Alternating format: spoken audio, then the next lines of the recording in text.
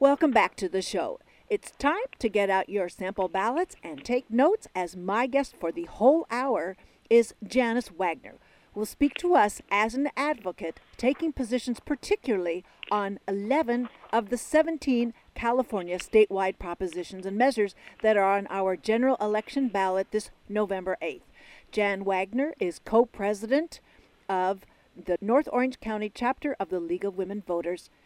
Jan Wagner also serves as member-at-large of the Orange County Committee on School District Organization and as a legislative analyst, K through 12 Education, League of Women Voters of California.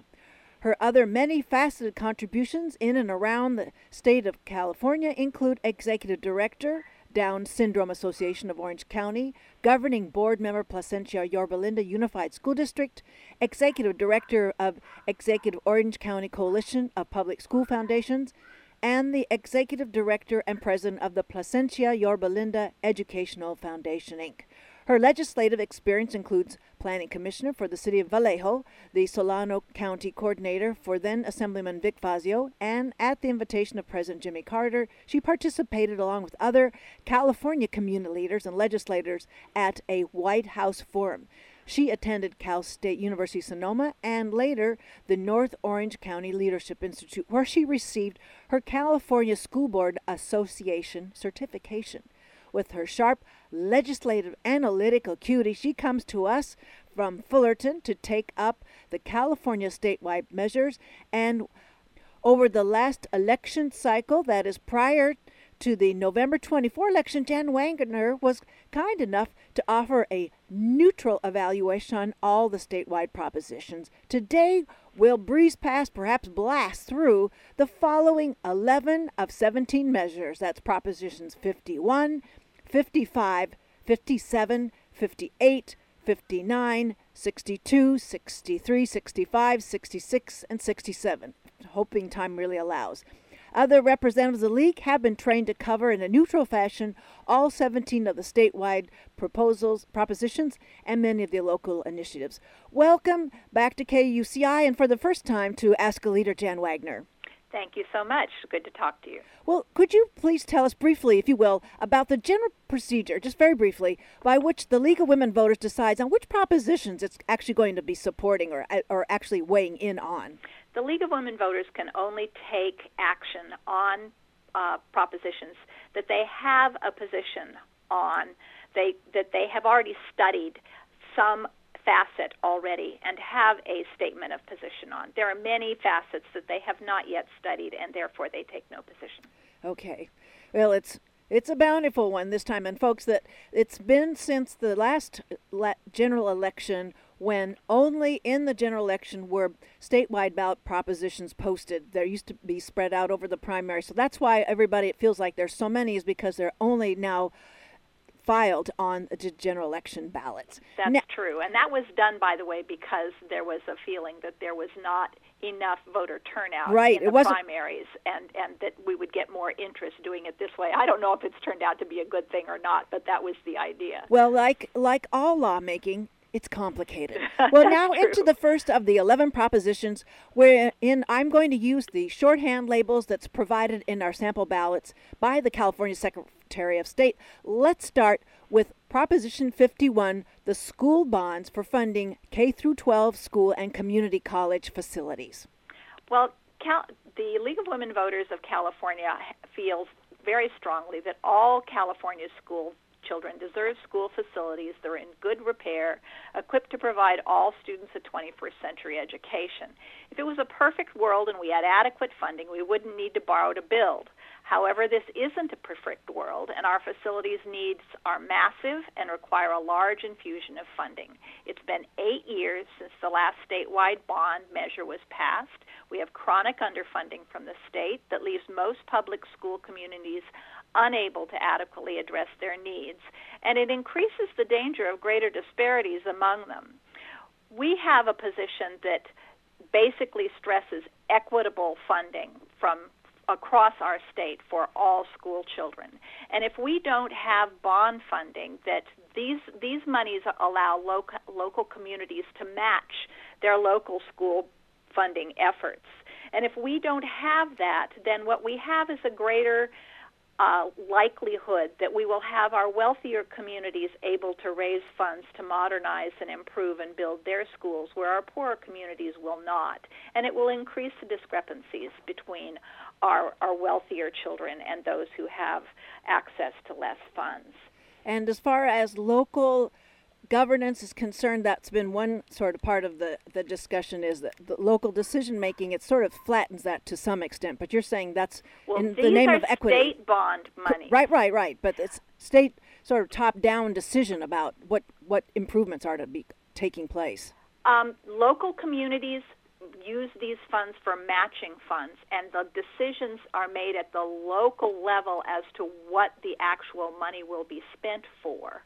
This bond simply says that it has to go to K-12 or community colleges, or in some cases charter schools, and for some ROP type programs. Meaning? Regional occupation programs. Okay. So it's a $9 billion bond, and it has that restriction, but it doesn't specify how the money will be spent. That happens when it matches the local bonds that a local community would spend, and that's where the specificity lies. Okay. Does Anything that make else? Sense? Yes. Anything else to say? No. If you don't, we have all sorts of localities already that have passed local bonds, but because those local bonds are insufficient to meet their needs, they're waiting for this money to match. And so those local bond funds are sitting there unspent, hoping that this bond will pass. And because we haven't had a state bond fund for about 8 years now, as well as there will be new ones that will come to pass. And remind me, Jan, the percentage of voter approval required for this election, for this bond? 55. This is 55. Simple. Well, yes. A little bit more than a simple majority. Okay. All right. Well, then we have next Proposition 55. It's a constitutional amendment for the tax extension to fund education and health care. And this is one of the most controversial and biggest ones on the ballot. It is a constitutional amendment, and generally the League is not in favor of constitutional amendments through the initiative process. However, Proposition 55 is key in maintaining our economic recovery and growth in California by continuing our current income tax rates on the wealthiest 2% of Californians.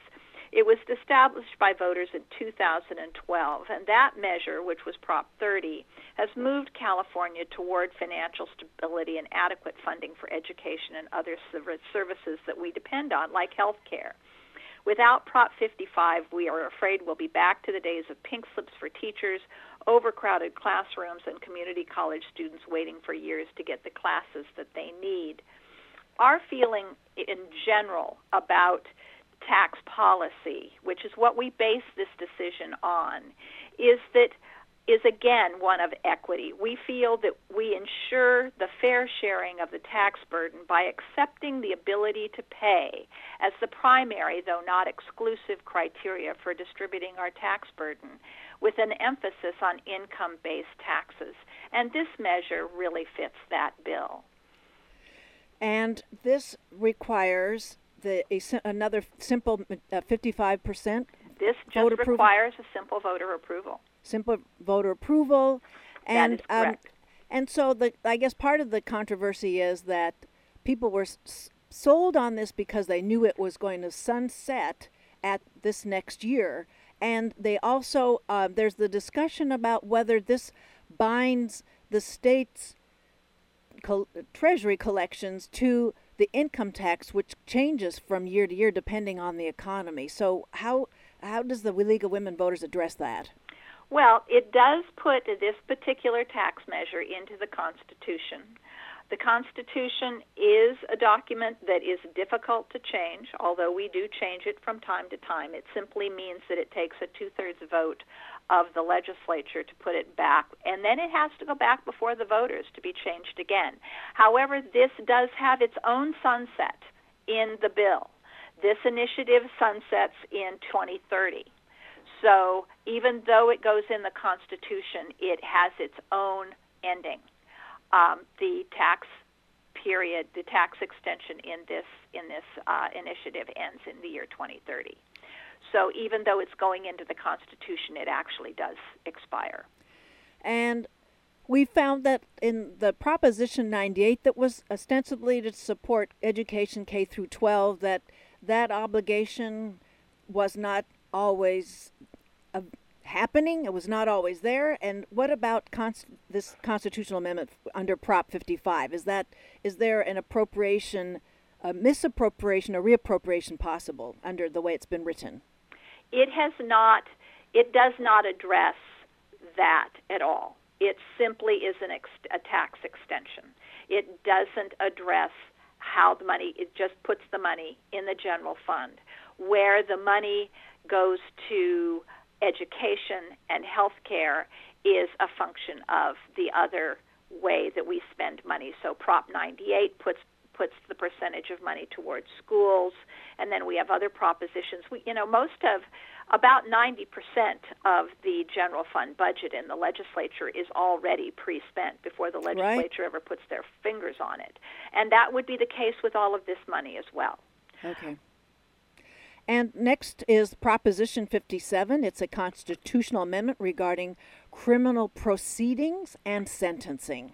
The League of Women Voters is saying yes on this one, too. It was a difficult decision, primarily on a procedural basis, because one of the things that is the most problematic about initiatives is that you only get a yes or a no vote. And so they really only should cover one item, because you only get one yes or one no. Right. And this really covers two. They are related, but there are two things in this initiative. So this could be subject to some legal challenge then. This could be, yes.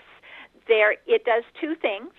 It reduces or gives better credit for some of the sentencing for some nonviolent felons, and therefore moves some people out of our jails, our prisons. Our prisons are still under control of the federal government because we have too many people in them. And the other thing it does, and the main reason that the League of Women Voters is urging a yes, is that it changes the way that we handle juvenile offenders.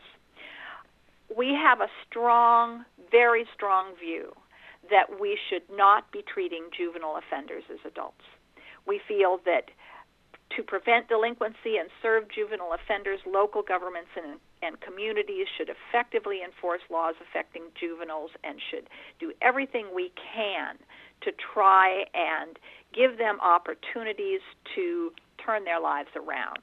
And the way it is today, a prosecutor is the person who determines whether or not an offender between the ages of 14 and 17 is tried as an adult. That may never go before a judge. It is completely up to the prosecutor. And we feel that that is just plain wrong. And this initiative would force any time a juvenile has committed an offense, a judge has to decide whether or not they are tried as an adult. And we feel that that is of such overriding importance that we're in favor of this initiative. And no other provisions already legislated, like 3 strikes you're out, or none of those other things drive any part of this? 3 strikes you're out is not involved in this one, but there are some other sentencing changes in this. As I say, the problem with this one is it also covers reducing the sentence for some adult offenders. Okay. And we don't think that's problematic, by the way, or we wouldn't be urging a yes on it. Okay. But it does cover that as well. It does reduce the sentences for some adult nonviolent offenders. And both of those things are in this bill. And you have to be able to say yes to both of them if you're going to vote yes. Okay.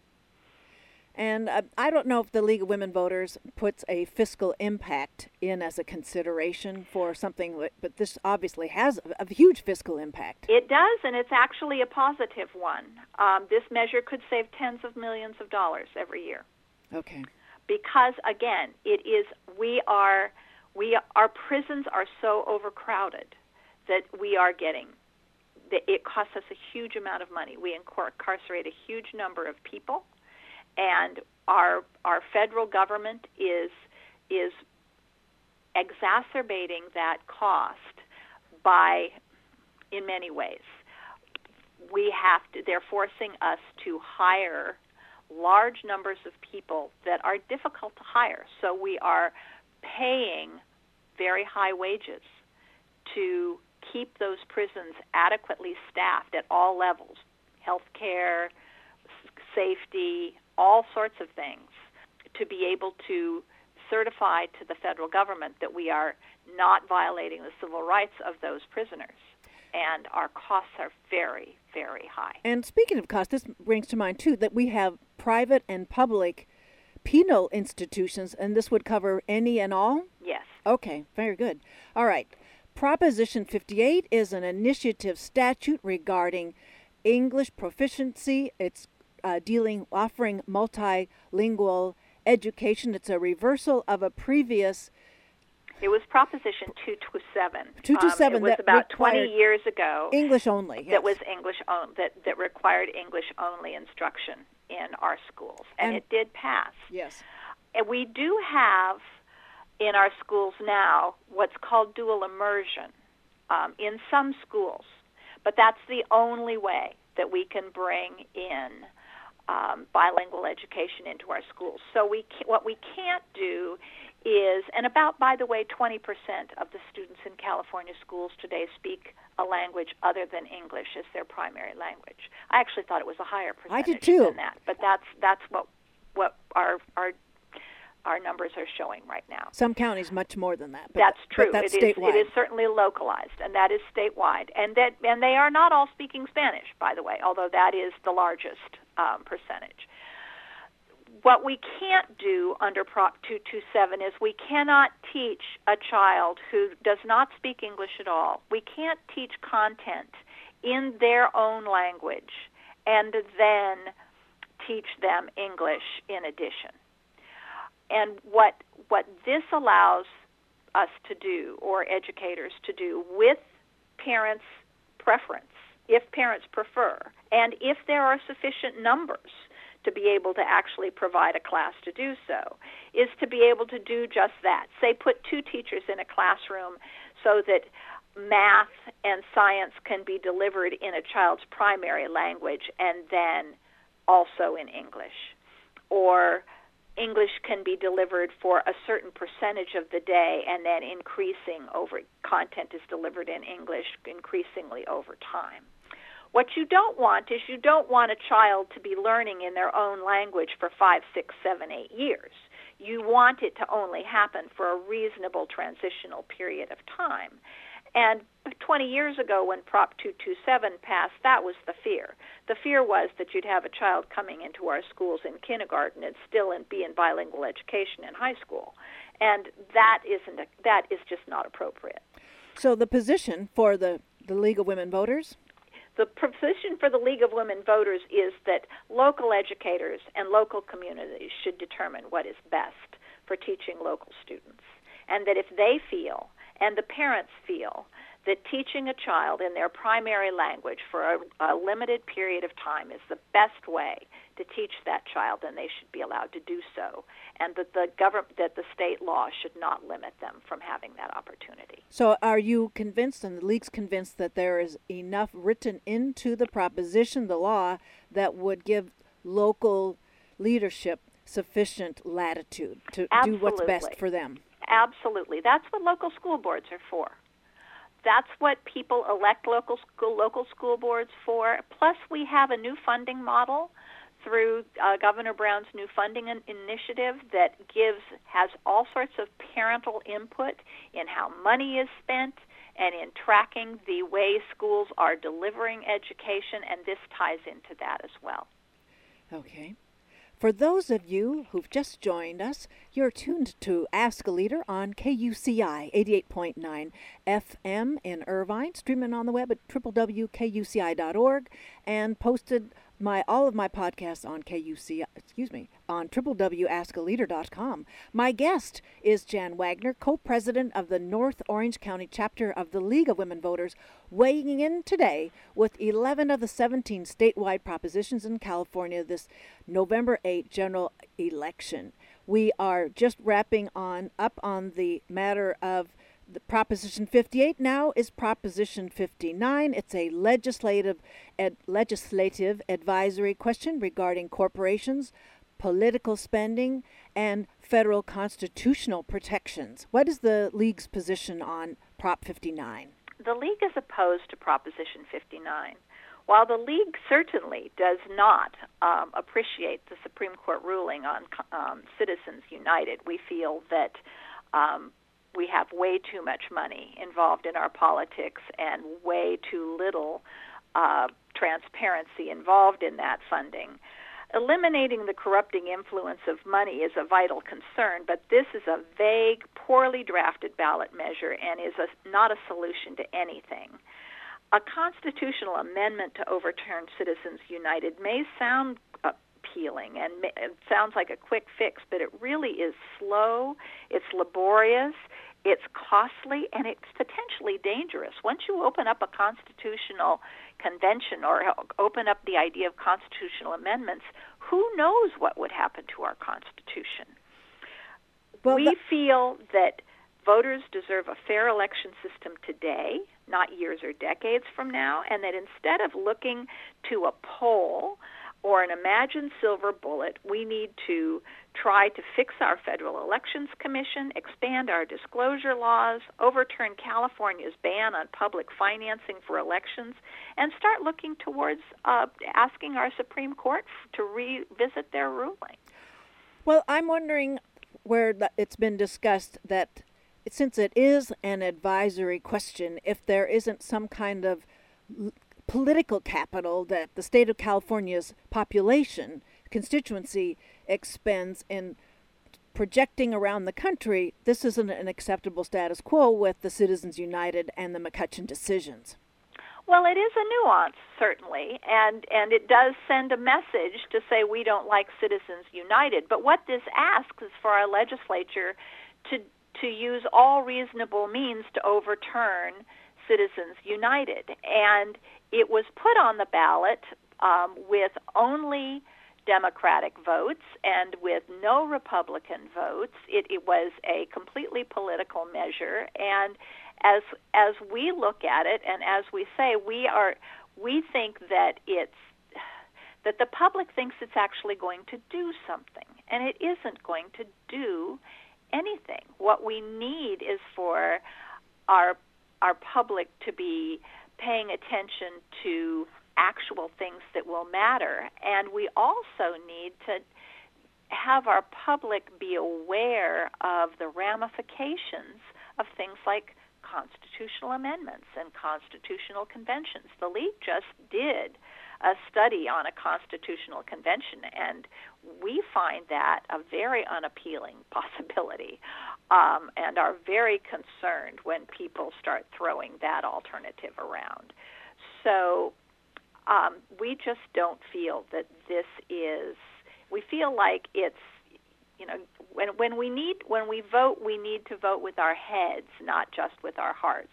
Our hearts may want us to vote for this one, but our heads really should prevail. Right issue, wrong tool. Right, that's correct. Okay, well, I'm sure a lot of people they thought I'm going to write down, and then they maybe pull back. But this is what is it's such the forum to have with you. I so appreciate this. Next statute, or the proposition which League of Women Voters weighed in with, was Proposition 62, a statute to repeal the death penalty. And Jan, maybe you'd like to talk about that alongside Proposition 66, an initiative statute regarding the death penalty procedures. I would. I'm glad that you paired those two because they really are a choice. You can choose to vote no on both of these, but don't choose to vote yes on both of them, because a yes vote on both of them cancels your own vote. The League of Women Voters has a strong position against the death penalty. We have been against the death penalty for many, many years. We feel that it is not that mistakes are made, and one mistake is too many when it costs a human life. And so we feel it is not only that it is not only fallible in a morally indefensible way, but it's also very expensive and not very effective. So we are against the death penalty. So therefore, we will vote. We are urging a yes vote on Proposition 62, which abolishes the death penalty and replaces it retroactively with life without the possibility of parole. It saves the state a huge amount of money. We have only executed 13 people since 1978. We have 900 and some odd people on death row. We've had more people die on death row of natural causes than we have executed. Let's go on back to some things that you made me think about. You said mistakes are made. Mistakes are also made in the legal proceedings themselves. That's absolutely true. So the wrong person gets the rap, as it were. It can. We're not infallible. And that doesn't mean, by the way, that sometimes people who are guilty don't get off. But when you have the death penalty and you make a mistake, it costs someone their life. And we're just not willing to do that. Now, Proposition 66 actually makes it easier to carry out the death penalty. And that's why you don't vote yes on both. If you're against the death penalty, you don't make it easier to carry it out. So Proposition 66 is what we feel is a poorly written measure that would greatly increase California's risks of executing an innocent person, because it would shorten the time for appeals, it would limit the prisoner's ability to present new evidence of their innocence, it would raise significant constitutional issues, which in turn could cause more delays, increase costs, and add layers of bureaucracy. It's estimated that the state would need as many as 400 new taxpayer-funded attorneys to meet the demand of Proposition 66. Wow. So that the fiscal impact, while you're talking about that, I'm leafing through the telephone book-sized proposition booklet from the Secretary of State to see what they mentioned as a fiscal impact of Proposition 66. It's I can leaf through my pros and cons and get it for you. While you're answering that. So okay. So and the other thing I was wanting to find out was with Proposition 62, what is the retroactive line that's being drawn? Retroactive, there is no line. Anyone who is on death row would be their sentence would change to life imprisonment without possibility of parole. All of them. All of them. No matter where they are in the process. That's correct. Okay. Yeah. So and you know what? I am incorrect. I said there were 900 prisoners currently waiting. There are 748. I was wrong about that. Well, I don't know very many will pass the quiz to know that. So so that's the number. Okay.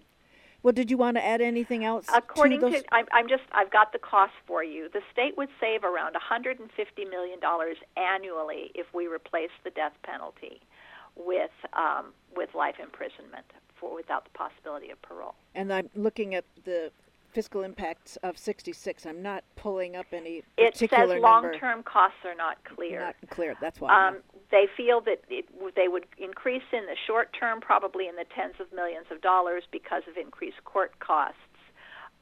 It could, because it would disperse death rows to all the other prisons, it could save some money there. And does the fact of how juveniles have been treated as adults, has that been driving part of some of these measures?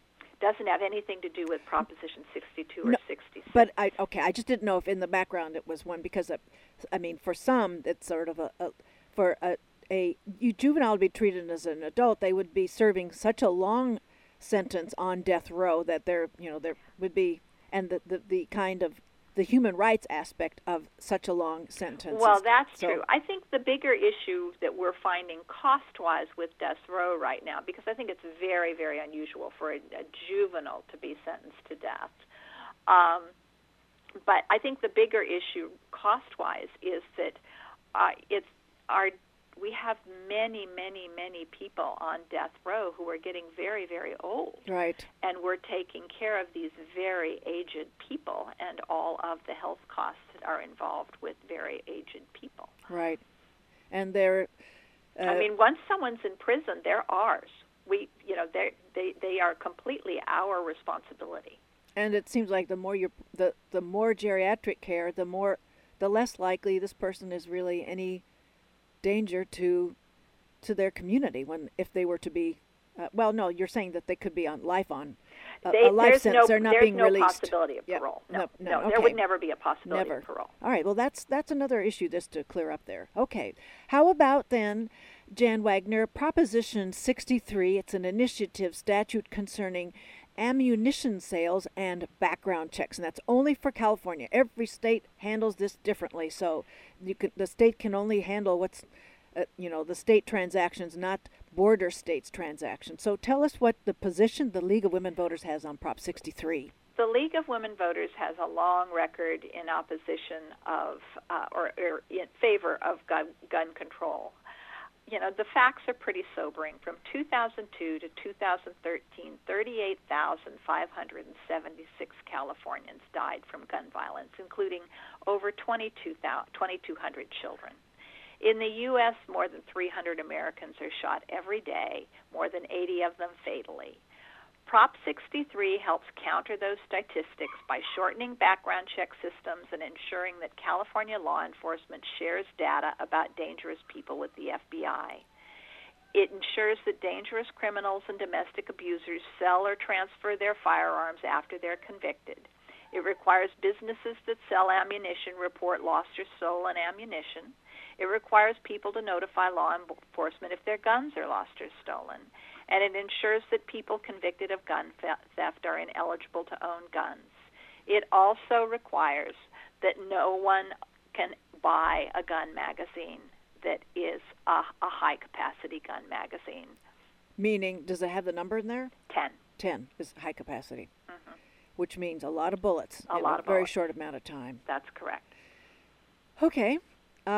So we had some of the legislature take up the aspect of making it a little more manageable to intervene where there is a mental incapacity or cognitive incapacity about gun ownership. So this is a sort of a complementary measure. It's an initiative statute. What would it take to amend this in any way before the state legislature?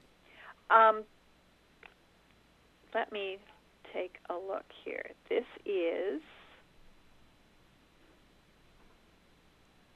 an initiative statute. Yes. So it could be amended by the legislature. In a two-thirds? No, just a regular vote. Majority. Okay. Just a majority vote.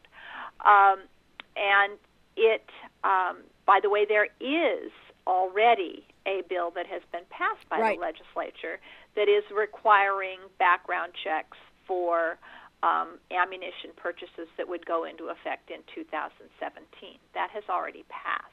It does not go so far as to require convicted felons it doesn't set in a procedure for them to turn over guns, which this does. And it does not outlaw high-capacity magazines, which this does. This one does. Mm-hmm. Okay. And was this a bipartisan measure? No. It was not. Was this, again, one party only? This was all but 2 votes in favor were Democratic, and all but an equal number in opposition were Republican. Any other floor debate material? Anything else? I don't know. Okay. That's all I can tell you on that one. And as I was saying, it's important that these kinds of gun control measures, since they are so different from state to state, that for one state's prohibitions on certain measures addressing gun control only are as good as how surrounding states are able to manage similar, liability. So That's true. It's a I mean, concern. California does have more gun control measures than most surrounding states, but they're working. You know, we do seem to have a better record than most of the surrounding states, and our violence seems to be decreasing. And so it does seem to be, and we're a big state, so we haven't tried registration on ammunition. We'll see. So I digress one moment, though, but I was told by an advocate from the Brady Campaign for the Prevention of Gun Violence that when they go to gun show events in Nevada, the license plates are coming from California. So it's sales are brisk from customers from outside of those our board season, meaning from here. 64 is an initiative statute for the legalization of marijuana. What did the League of Women Voters do with that one? The League of Women Voters didn't take a position on that one. So I put that in. Okay, and there's a reason for that. Is there? There is, because we have not studied the legalization of marijuana. Okay. And so when we don't study something thoroughly, we don't take a position. That's right. I put that in one place, but it's not showing up in the other. Okay, so we are going to look at the initiative statute regarding carryout bags. That's Prop 65. And those are charges, and then pairing that with the discussion, as long as you like, with Proposition 67, a referendum banning single-use plastic bags. This is not as easy as it looks when I review it. It really isn't, and it's best, if you don't mind, if we talk about 67 first. Oh, I don't mind at all. 67 is the referendum, and 67 talks about, a referendum is when the public is asked to vote on whether or not to enforce a law that's already been passed by the legislature. So the legislature passed California's plastic bag ban, and as soon as it passed, the plastic bag industry started gathering signatures to get it to stop. And so it's never gone into effect. What it does is it says that single-use carry-out bags, these are the kind that you get at the grocery store that have a handle. They're not the kind that you put oranges and apples in at the produce area, okay? Right, the ones we get at farmers markets, grocery stores, right. big box and stores. And they only are for certain places. They're only from grocery stores, large drug stores, and liquor stores. There are some places that aren't affected by this law. Okay, so what this law says is that stores up all over California will not be able to use those bags, those single-use plastic bags. Instead, they are to provide paper or multi-use bags, and they're to charge 10 cents for them, and they keep the 10 cents. Okay. And no sort of obligation to use the 10 cents per bag in any particular way. No. Basically, the idea is that it offsets their costs of converting to whatever they're doing. Okay. Okay. So the the League of Women Voters urges a yes vote on the referendum, meaning 67. Go ahead and let 67. Go ahead and let the law go into effect. A yes vote on a referendum means you want the law to go in effect. A no vote means you do not. We urge a yes vote. Let the law go into effect all over the state. These plastic film bags pollute our oceans, pose a deadly threat to marine life. They clutter our landscapes. They create toxic byproducts when manufactured. They're very difficult to recycle. California grocers and retailers support the ban, and many cities and counties have local measures that are working, but it's a patchwork up and down the state. Now, what we say no to is Proposition 65, and it was also put on the ballot by the plastic bag industry, as was 67. And they did it, in our view, to confuse everyone. Oh. And all it does is say that the 10 cents goes to an environmental fund instead of to the grocery stores. That's really all it does. And the reason that we say vote no on that, on 65, is because we feel that the plastic bag industry put this on the ballot to damage a hard-won agreement between environmentalists and grocers that made the plastic bag ban possible. It's not about helping to fund environmental programs, but is simply intended to cause enough voter confusion that the more significant environmental measure in Proposition 67 fails. So we're saying don't be confused, vote no on 65 and yes on 67. So is this a kind of is there a tax then from coming out of this referendum? No, there's no tax. That meaning that it's just that this 10 cents comes out of how? The 10 cents is simply charged to the consumer. Okay, so that's what I mean. That's what I mean by a tax. It's a fee. It's a fee for it's a fee that shopping visit kind of thing. Right. Not right. per. It's not prorated to what's the value of your transaction. It's just your ka-ching at the till. It's per bag. Okay. It's per bag. Per bag. And you can choose not to have a bag, by the way. I was shopping. Spent a weekend in Palm Springs the other day, and I was shopping at a store, and they asked me if I wanted a bag for that, and I had a large purse, and I said, no, I don't think I need one. And they said, okay. And my friend with me, they asked her if she wanted a bag, and she said, yes, please. And they said, okay, we have to charge you 10 cents. So you have a choice. So for the local jurisdictions that have already adopted some form of this, how does this affect that? It doesn't do anything at all. If it's neutral if 67 goes into effect, it simply makes it the same way everywhere. If 67 fails, the local jurisdiction measures are unaffected. They still stay in effect. If 65 passes let's go through the various scenarios. Okay, do. If 67 passes, we have a plastic bag ban all across the state, if 65 passes and 67 fails, then we don't have a plastic bag ban all across the state. We have whatever we have now, and nothing happens about an environmental fund or anything else, because the only way that happens is if 67 passes. Okay. If they both pass, then the question simply means, is the 10 cents going into an environmental fund, or is it going to the stores? And that will be determined by which gets the most votes. Okay. Wow. Well, for those of you who've been listening, just joining us, my guest here on Ask a Leader is Jan Wagner, and she is co-president of the North Orange County chapter of the League of Women Voters.